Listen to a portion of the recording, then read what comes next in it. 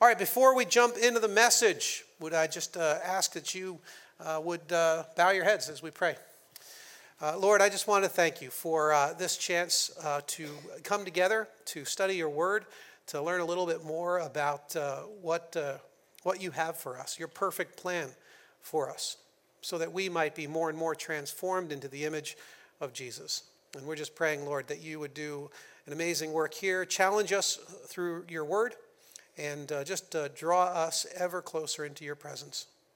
Thank you, Lord, because I know we have been here with heavy hearts some and tough situations in our families and sick people that we love who just don't seem to get better. We come with so many burdens, Lord. And what we're asking is that you would meet us in a special way, whether it's through the songs or the prayers or the message, whatever it is, that you would meet us, you'd care for us, you would challenge us. We ask it in Christ's name. Amen. All right, so last couple of weeks, we've been doing this series talking about who we are as a church. And to kind of get us going here this morning, I want us to think about just how much of our time, our energy, and our creativity goes into thinking about making or managing or spending our money. Just think of your life as a pie chart and just think how much of it is dedicated toward those pursuits, thinking about making, managing, spending. Then you take the rest of your time and you say, well, all right, what do I do with the rest of my time, which is really a smaller sliver?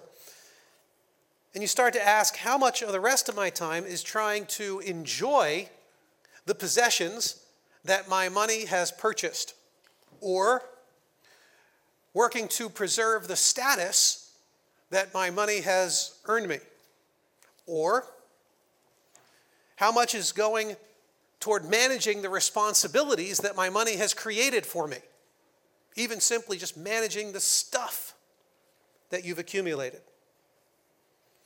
And you start to see a smaller and smaller. In fact, your biggest wedge is going to be your sleep. And some of you are going to be like, well, yeah, but I have fitful nightmares about these things. So not even my sleep is my own. I can't even say that is free from these worries. And we have to stop and ask ourselves, what if we got it wrong? What if we're thinking about things, valuing the wrong stuff in life? What if there are principles about money and possessions that could help us loosen the suffocating grip that money has on our lives?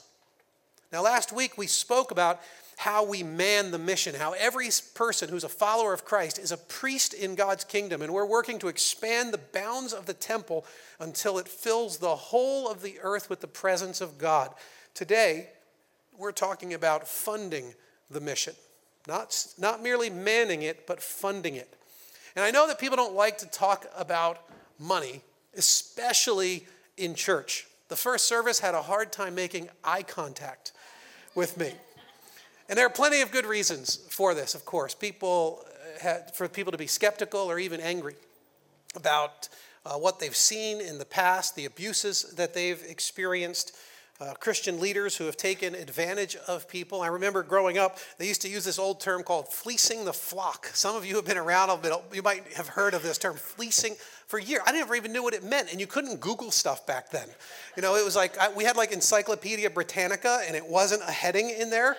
And so you're like, fleecing the flock? I don't even know what you're saying. Like this. So anyway, and I understand it. There have been so many abuses that people get uncomfortable and we don't like talking about it. And just to put it out there for you, I don't like talking about it either. I really don't.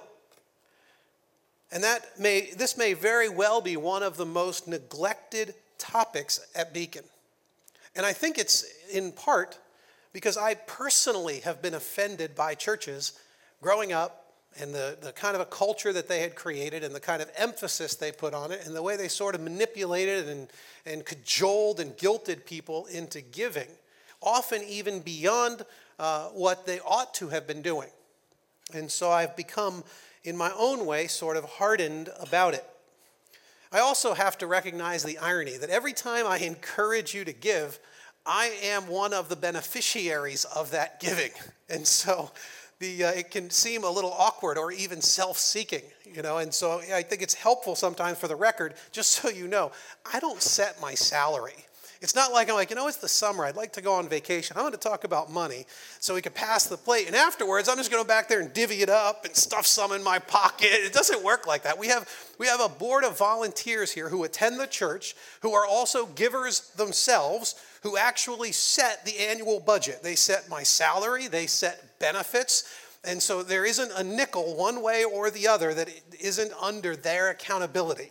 So it's not like, at the end of the service, I'm going to be like, just pass it up here. So just to be clear, because a lot of folks don't know how these things sort of work in our polity and so, our church practice. So I just kind of get it out there for you in case you were wondering.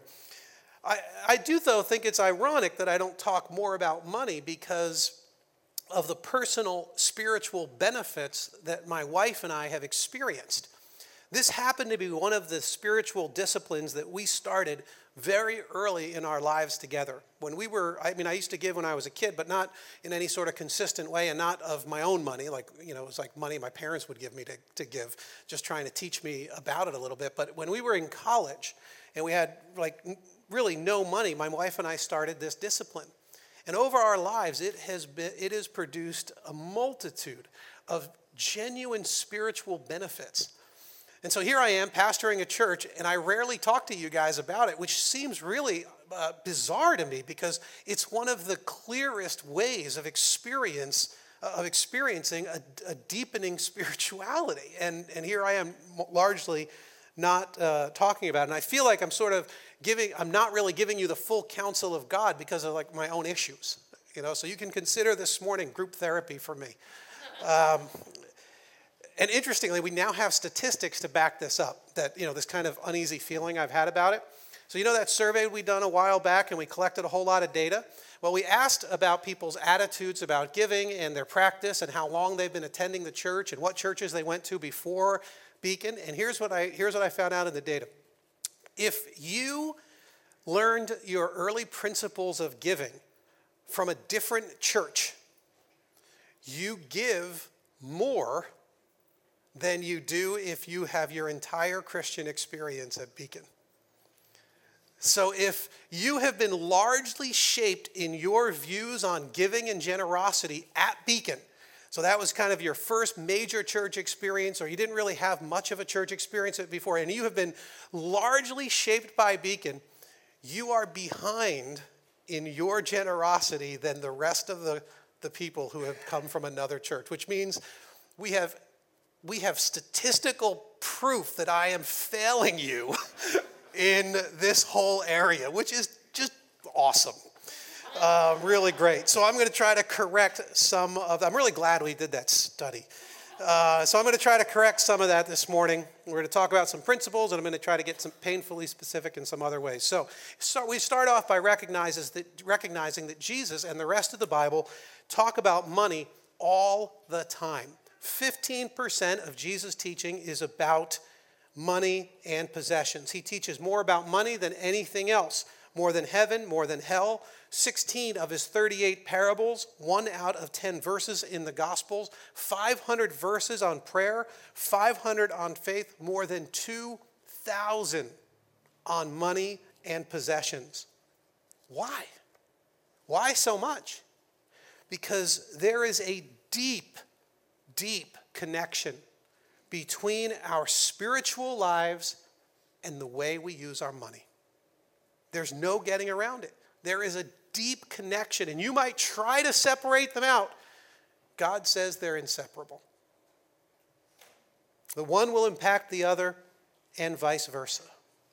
So what is the biggest problem you feel when it comes to money? Before you step foot in here, if I were to ask you this, your friend asks you, what is the biggest problem you feel when it comes to money?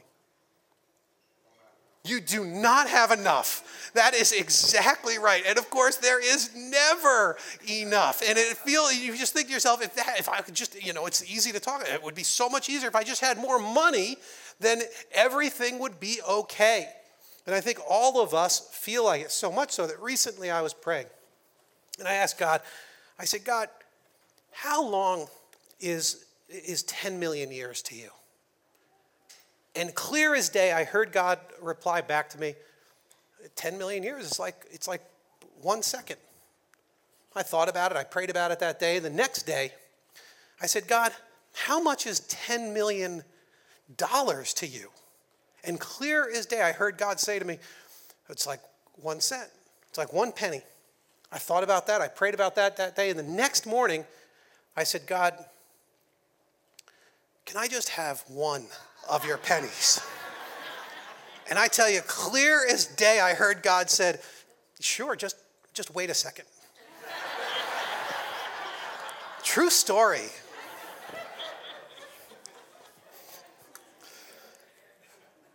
See, Jesus tells us there is an even bigger problem with our money. And the bigger problem is that you can't take it with you. That's actually the big problem. There's a parable in Luke 12. Jesus is talking about this guy. Some of you will remember the story. He had this bumper crop. He had all of this product that he now needed to do something with. And he says, you know what I'm going to do? I'm going to rip down my barns. I'm going to build bigger barns. I'm going to invest in my infrastructure. I'm going to have all of this cash. I'm going to have all of this savings. I'm going to have all this safety and retirement. And he built these massive barns to store all of this incredible product that he was producing. And then in verse 20, the scriptures tell us, but God said to him, you fool, this very night your life will be demanded of you. You fool. You spent all your time building this big thing, preparing for your future, and your future's over. That's it. He died. And you can't take it with you. Can you repeat that with me? You can't take it with you. You've heard the old story, John D. Rockefeller, one of the wealthiest men who'd ever lived. After, they say that somebody asked his accountant in like a press interview or something like that, they're like, so how much did Rockefeller leave? How much money did he leave? And his accountant apparently said, you know, that awesome quip. You remember what it was, right? He left all of it.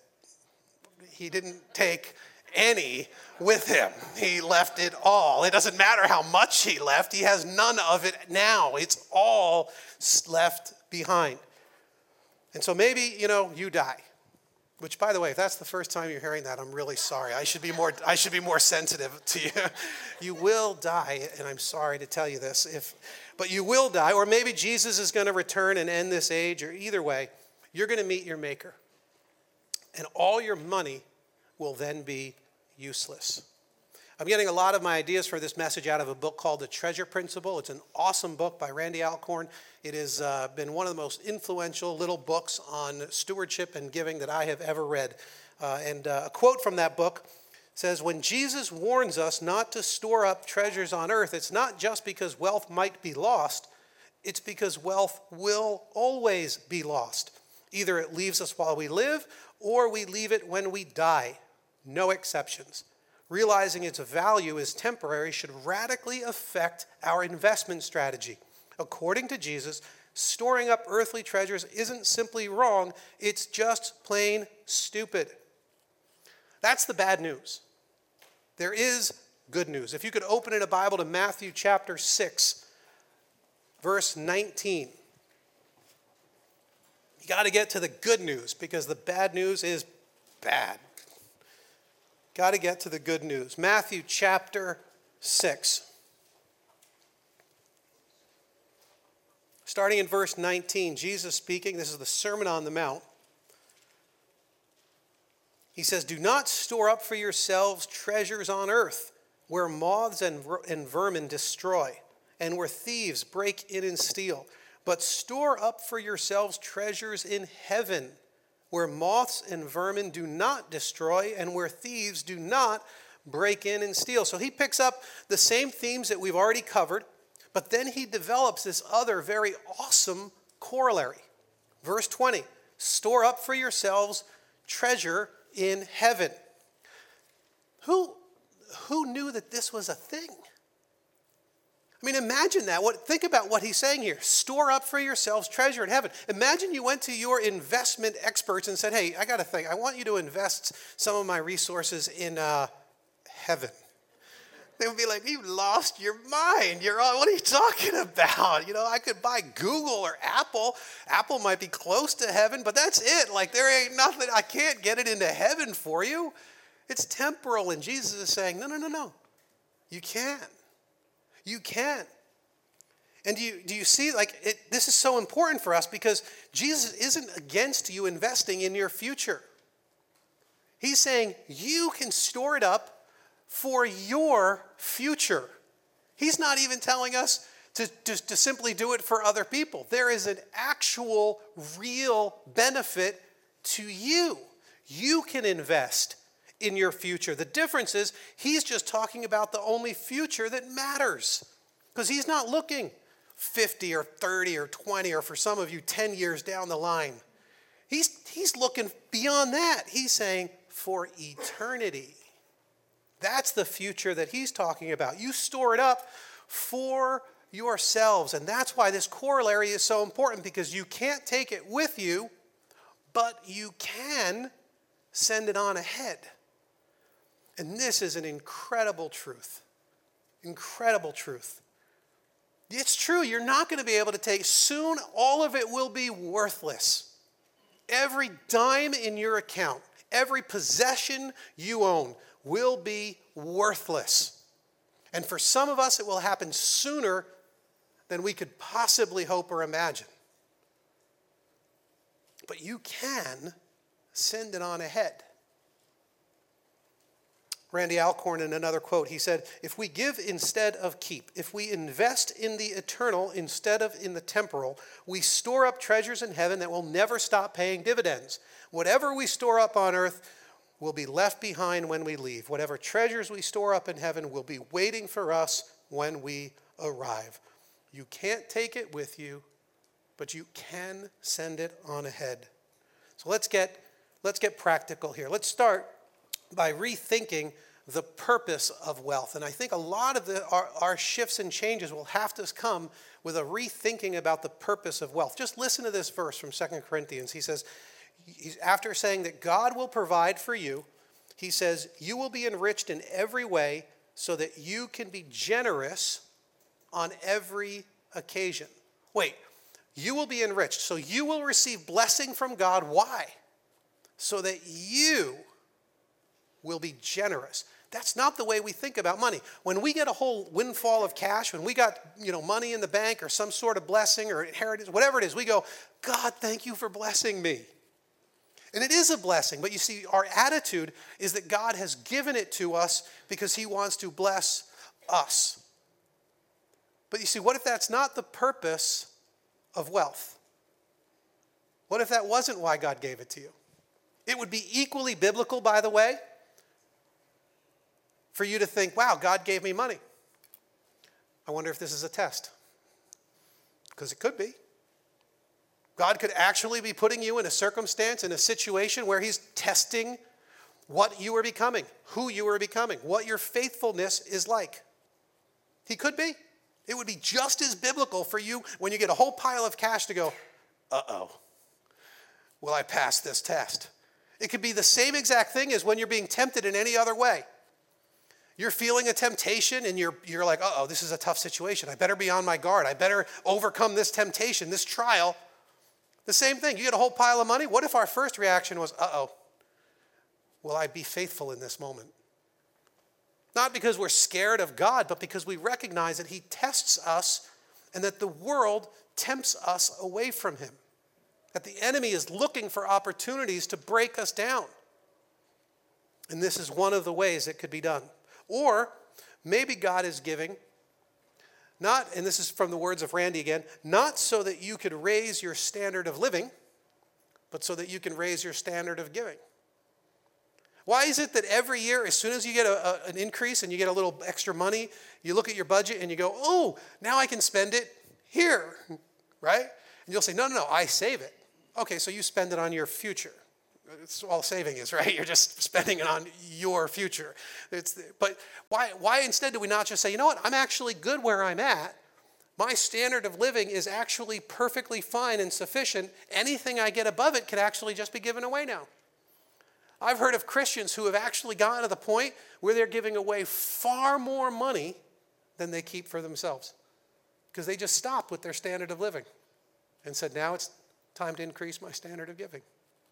Or maybe you might think to yourself, God has given me so much because the need is so great, because there's such an incredible kingdom work to do. And now he's letting me participate in it in a significant way. Maybe you're supposed to be funding the work of God with those resources.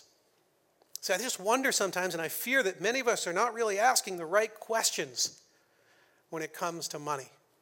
We just fell into a groove that our parents and our society and our peers told us was the right thing, and we just fell into this rat race. And we're not challenging any of these cultural assumptions and trying to figure out what is it that the scriptures teach us? What is it that God is calling us to? All right, so now how do we give? What is the basic biblical teaching? The basic biblical teaching is tithing. The tithe. 10% was required in the Old Testament of all the people, rich and poor. That's because it's neat, because God doesn't expect us all to kind of give the same amount. He actually expects us to give in proportion to the way that he has blessed us. And so if you have less, the tithe costs less. Now, it might cost you more because you have less, but it's a percentage, and God says, listen, there is 10% that is to go to the work of the temple, and there's 90% that we talk about later. But the 10% was a proportion that he had given to his people, because the tithe is actually God's plan to take care of the temple, to provide for the paid clergy, to help the poor. And that's how it happened. The tithe, a tenth of everything that the Israelites produced, earned. Flat out, nice and straight, easy math. Now, many will say that the New Testament doesn't talk about tithing. And that is sort of true and sort of not true. Usually they're trying to say, well, look, it's not really a New Testament thing, that's an Old Testament thing. But Jesus does affirm tithing in the New Testament, and importantly, he never undoes it. There were lots of things that Jesus said, you know what, this isn't actually the way we're going to have to worry or function or think about these things anymore. There's a better way under the new covenant. He never did that with tithing. He never did it with giving. In fact, all of the examples of giving, especially the ones that Jesus recognizes as New Testament kinds of examples, are way beyond the tithe. Way beyond the tithe. That's something for us to really be considering here. How does the tithe fit in? What's the baseline? Where do I start? What is the likelihood that New Testament Christians would be required to give less than our Old Testament counterparts? What's the likelihood? Just think through that a second, because do you find something in the Old Testament, like loving people? In the New Testament, are we supposed to love people more or less than they love people in the Old Testament? Holiness, are we supposed to be less holy than our counterparts in the Old Testament or more? Justice, are we supposed to fight for justice less than our Old Testament counterparts were or more? It's more every time on everything that matters. It is more. Because now we have the power of the Spirit. We have the resurrection power of Christ deposited in us through the Spirit inhabiting us. We actually have been given more, and to whom much is given, much is required. This is an incredible truth found throughout the New Testament. You could ask God, if you want to do some business with God, which I would encourage you to do, you could say, God, do you really expect less of me now, living in one of the wealthiest nations the world has ever known? Do you really expect less of me than you did of even the poorest Israelite in an agrarian culture who were dependent on famines and drought and could be wiped out in a single year?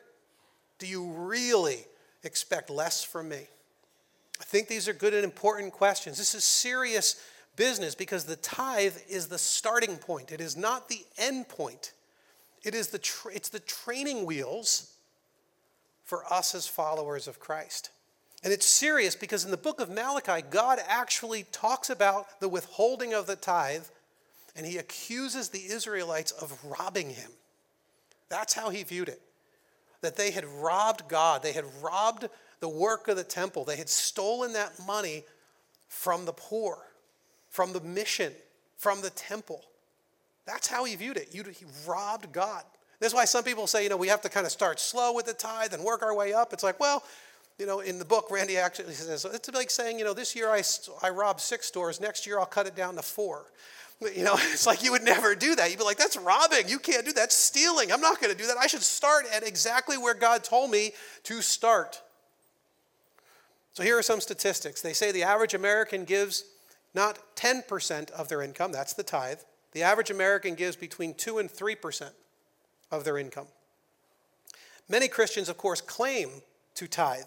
Even in our research at Beacon, 40% of our congregation says that they tithe. And now you can kind of turn that around in your head and you can say, all right, what's the average income in Nassau County? And this might be helpful for you when you kind of evaluate your own. It's a little more pragmatic. Sometimes the math and the numbers get a little bit out there for us, but the average annual income in our area is probably somewhere in the neighborhood of about $120,000 for a household. $100,000 is the average for Nassau, this area, a little centrally located. I know, and that the averages mean that some people are making $300,000 and some people are making $20,000. I understand that. And so you know where you're at. You understand, kind of what your financial situation is. But if you take the average, that means that the average person in Nassau County, the tithe would be $12,000. So $120,000 a year, a tithe of that, a tenth of that, $12,000. It's $1,000 a month or $230 a week. So you could think about what your practice is, what your discipline is. So I took the congregation and I took the top, I think 280 something giving units at Beacon, families at Beacon who give. And I just averaged it, just thinking, we probably have a representative sample here at the church in Nassau County. What's the average? Now, keep in mind, I know, again, the averages get funny, and some of you this applies, and some of you it won't apply, but just hear these numbers. I found them interesting. Our congregation gives just under $2,600 a year as a giving unit. $2,600, which is $216 a month, which is $50 a week, which means the average person at Beacon, if you reversed it out, would live on about $25,000, $28,000 a year. And I know some do. It's just not possible that it's the majority of us. It just can't be. And so somehow in national statistics and even in our survey, we have this idea of tithing, but not the practice of it. We say, yes, that's probably what I'm going to do next year. So I'll mark yes, but it can't actually be the case. Not when you look at some of these numbers. And when you consider that tithing is God's plan for funding the mission, you start to realize why the stakes are so high. Now, there's all sorts of other questions, right? What do we tithe off of? Net, gross, dividend income, interest income, benefits, retirement? How do we factor all of these things in? Lots of questions. I understand it. You're going to have to work hard at trying to figure out what it is that you think that God is calling you to. I think that at the very least, I think in terms of tithing off of gross earnings and any of your interest or dividend kinds of incomes. It would be very similar to how if you were a farmer and you were, growing apples and you'd have 10 and one of them would be your tithe. If you had 10 sheep, one of them would be your tithe. It would be as straightforward as thinking about it like that. It's also the practice that my wife and I began all of those years ago when we were in college, which was really actually a lot easier back then because you had $100 your whole week or month and you'd be like, oh, here's $10. What's the big deal? I'm poor. It doesn't matter. Like we had no money anyway. We were eating ramen. So that was it. Like it was $10. It was no. And then as you grow and your income goes up and all of a sudden you see the number going up and all of a sudden you're like, wow, it's actually a lot bigger number than I want to do. And so that starts to happen. But, you start the practice, you see how it goes, and then you see what God actually does in return. And it's pretty amazing. Where do people tithe? Well, I think that the tithe goes to the local church. That also has been our practice for me and my wife, that it goes to the local church. And for us, that goes back again to the practice of both what we see in the Bible as well as the actual need of the local church to do the mission in its community. And how else could it be done other than that? Now, beyond the tithe, once you get past the 10%, you have to ask yourself, what about the 90%? And this is where free will offerings come in. Throughout the Bible, people responded to needs as God led them. And so how much should a person give? Don't know. It's a free will offering. That's between you and God. And it means that the other 90% we hold before God and we let him decide what we're supposed to do.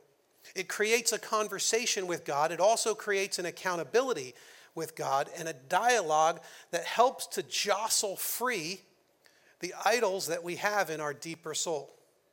This is a huge and important thing for us to do. And I know for some this is going to sound absolutely crazy because you think, you're already talking about a tithe. How could you possibly imagine anything past that? And yet, many, many do.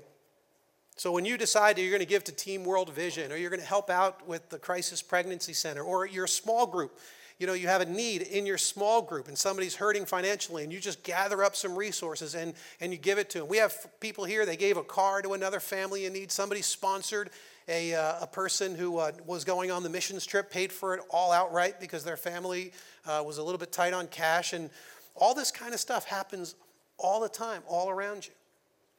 And it should happen all the time in my life and in our lives. It's a free will offering. And we say, you know what? Let God choose who he wants to bless through me. Only God is going to be able to answer that. And just helpful, it's awesome for us to remember that God isn't simply keeping track of what you give. The scriptures indicate that he is. He's also keeping track of what you keep. There's a part of this that should factor in. How we decide to handle the other 90% is still in play. And then finally, treasure in heaven. We learn in Matthew and Malachi and other places that God actually does keep track of all of the smallest acts of kindness.